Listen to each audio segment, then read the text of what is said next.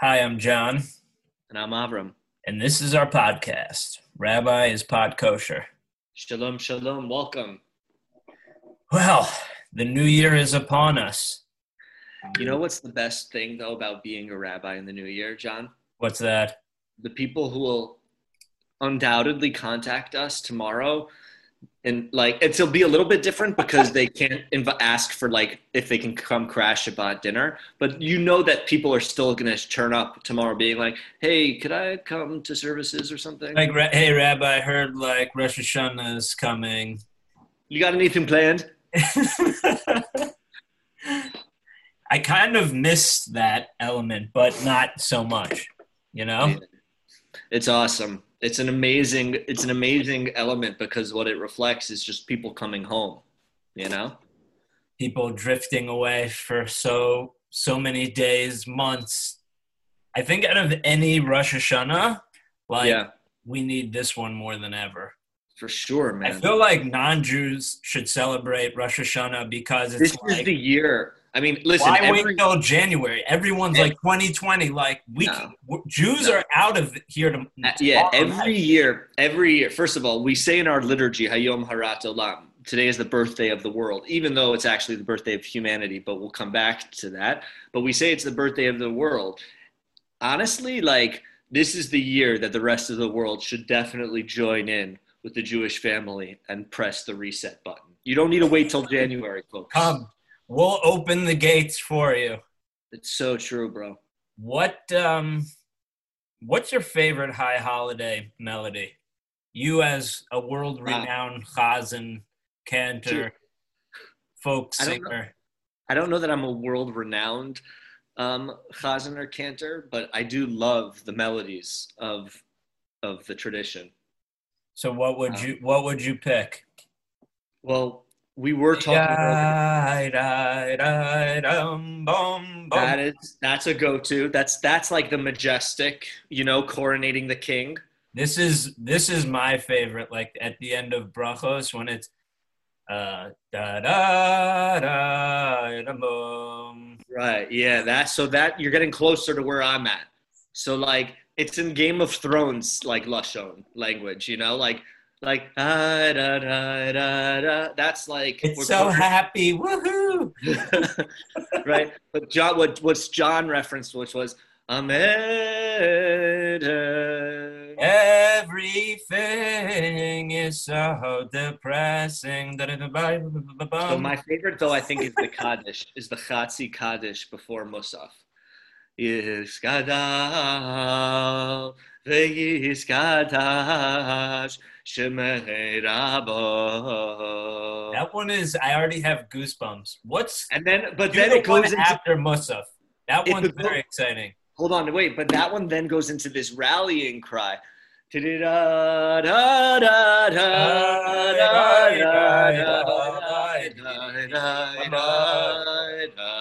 Oh, Givaldic. Right?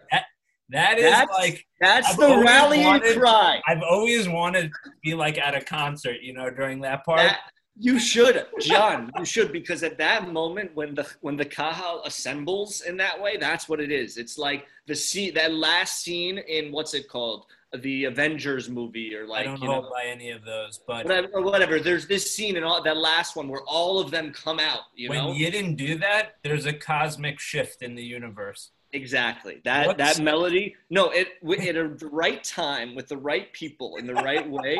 That melody has the power to absolutely unlock a cosmic shift in the if universe. Jews take that part of the Kaddish seriously That this melody. year, we could potentially get Biden into office, I thought you don't want to end, go there today. end coronavirus, Oy vey. and prevent the spread of wildfires. What's the Kaddish after Musaf that's like very hopeful? Well, there's different people do different things for that. Do the classic melody, please. I don't know the classic melody, but the one that Reb Shlomo that I learned from someone in the Reb Shlomo Chevra was Yiskadal ve'yiskadash Oh yeah. shemei Rabba. That one's awesome. I'm getting pumped. You're getting pumped. What? Can I ask you a question? Yes. Because you are also known as a world-renowned Baltokea master Yeah. blaster. Thank you. And I actually have a new shofar.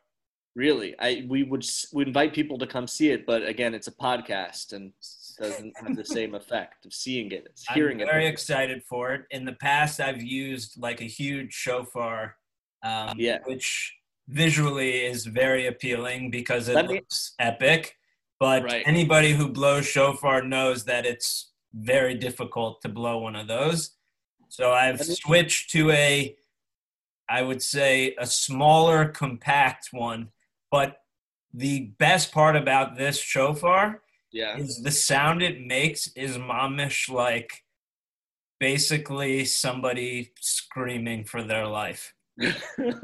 It's not a pleasant sound, let's put it that way, which But I think a shofar is intended to sound by like. the way, that's why Rosh Hashanah is really such an epic day, like a Yom Norah, like a day of awe, because it contains, like, on the one hand, like the crying like of the shofar, the way that you described, but then on the other hand, like this day where we know we're already, like, we know we coronate God. It's, majestic and celebrating the birthday of the world. It's like both Rosh of those. Hashanah is bipolar. It's bipolar, yeah. It has like the majestic melodies, da, da, da, da, Right. and then like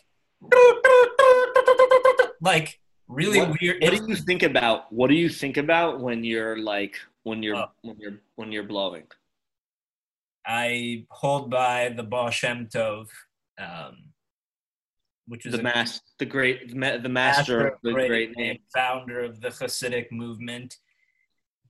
Obviously one could imagine to blow the shofar at the Baal Shem Tov's shtibel on Rosh Hashanah would be basically the highest a human being could potentially reach. And Just so you know, every time they sang that part in the Kaddish, the cosmos were already unlocked, because they don't come into the building unless they're ready to go.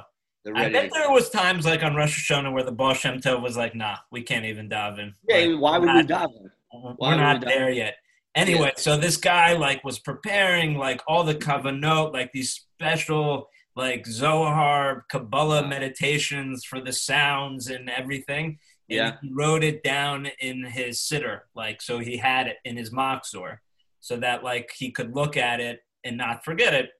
And the Baal Shem Tov saw that he had done this, that he Whoa. had. Wait, they were sukkim? They were verses or what? Like They were words, like ideas? during this tekiah, like you think of Malchut B'Kedusha, like all these different permeations. Formulations. Got you. And the Baal Shem Tov was very disappointed to see that The he had prepared. Balshevta? Oh my God. Everyone knows that Hasidim don't prepare. Like preparing is Oh, pasnish, we would say. Anyway, the Baal to Shem Tov prepare? to prepare. By the way, Okay. we hired this Hasidic company to put up our huge wedding tent for the holidays. They How'd that called. turn out for you? They called this morning, being like, "Oh yeah, we'll be there at 10 o'clock." We just called to check in, and they're like, "Oh yeah, we'll call back. We're not sure. We didn't get your check." That's great. That's great. Anyway, so Yeah. the Baal Shem Tov, Finish the story. stole the notes that the shofar blower He didn't tell him. He just stole them. just straight up took it out of his machzor. Wow. And then the guy gets up to blow it, and he Yeah. notices that there's nothing there. Of course. And the Baal Shem Tov's like, this is exactly how you need to be prepared to blow the shofar, which is completely unprepared, and just allow the moment to take you over. Bro, I love that so much. That's really how I feel about when I say the words, Hineni he'ani mimas, nirash v'nifchad. Here I am, like impoverished of deeds, like trembling before, like you don't prepare. If you want to mean those words, you have to just you have to be there in the moment. All right. So we've gone into some more depressing elements this year, what is something that you're like actually looking forward to? Why do you feel compelled to leave the depression? Well, I'm fine staying down here if you want. Wait, that was so deep. It's up to you. Listen, I mean, I hear you, man. I think You're we have not, to. it's interesting. You're going to Isabella Friedman Retreat Center. It's true. I feel like not being able to prepare your food for Rosh Hashanah it would give me a lot of anxiety. It's funny. On one hand, your food is prepared, right, but like who knows not just the quality, but what they're going to bring. One year, Al Derech Mashal, okay, a story. One year I went up to Isabella Friedman. I was leading davening for Sukkah Fest or something. And we just had a new baby, and like we showed up we got there in time, but like for those listening, Avram likes pushing the times of holidays into its farthest potential capacity. Anyways, in both ways, by the way, in both ways, you extend Shabbos, Yontif. Yeah.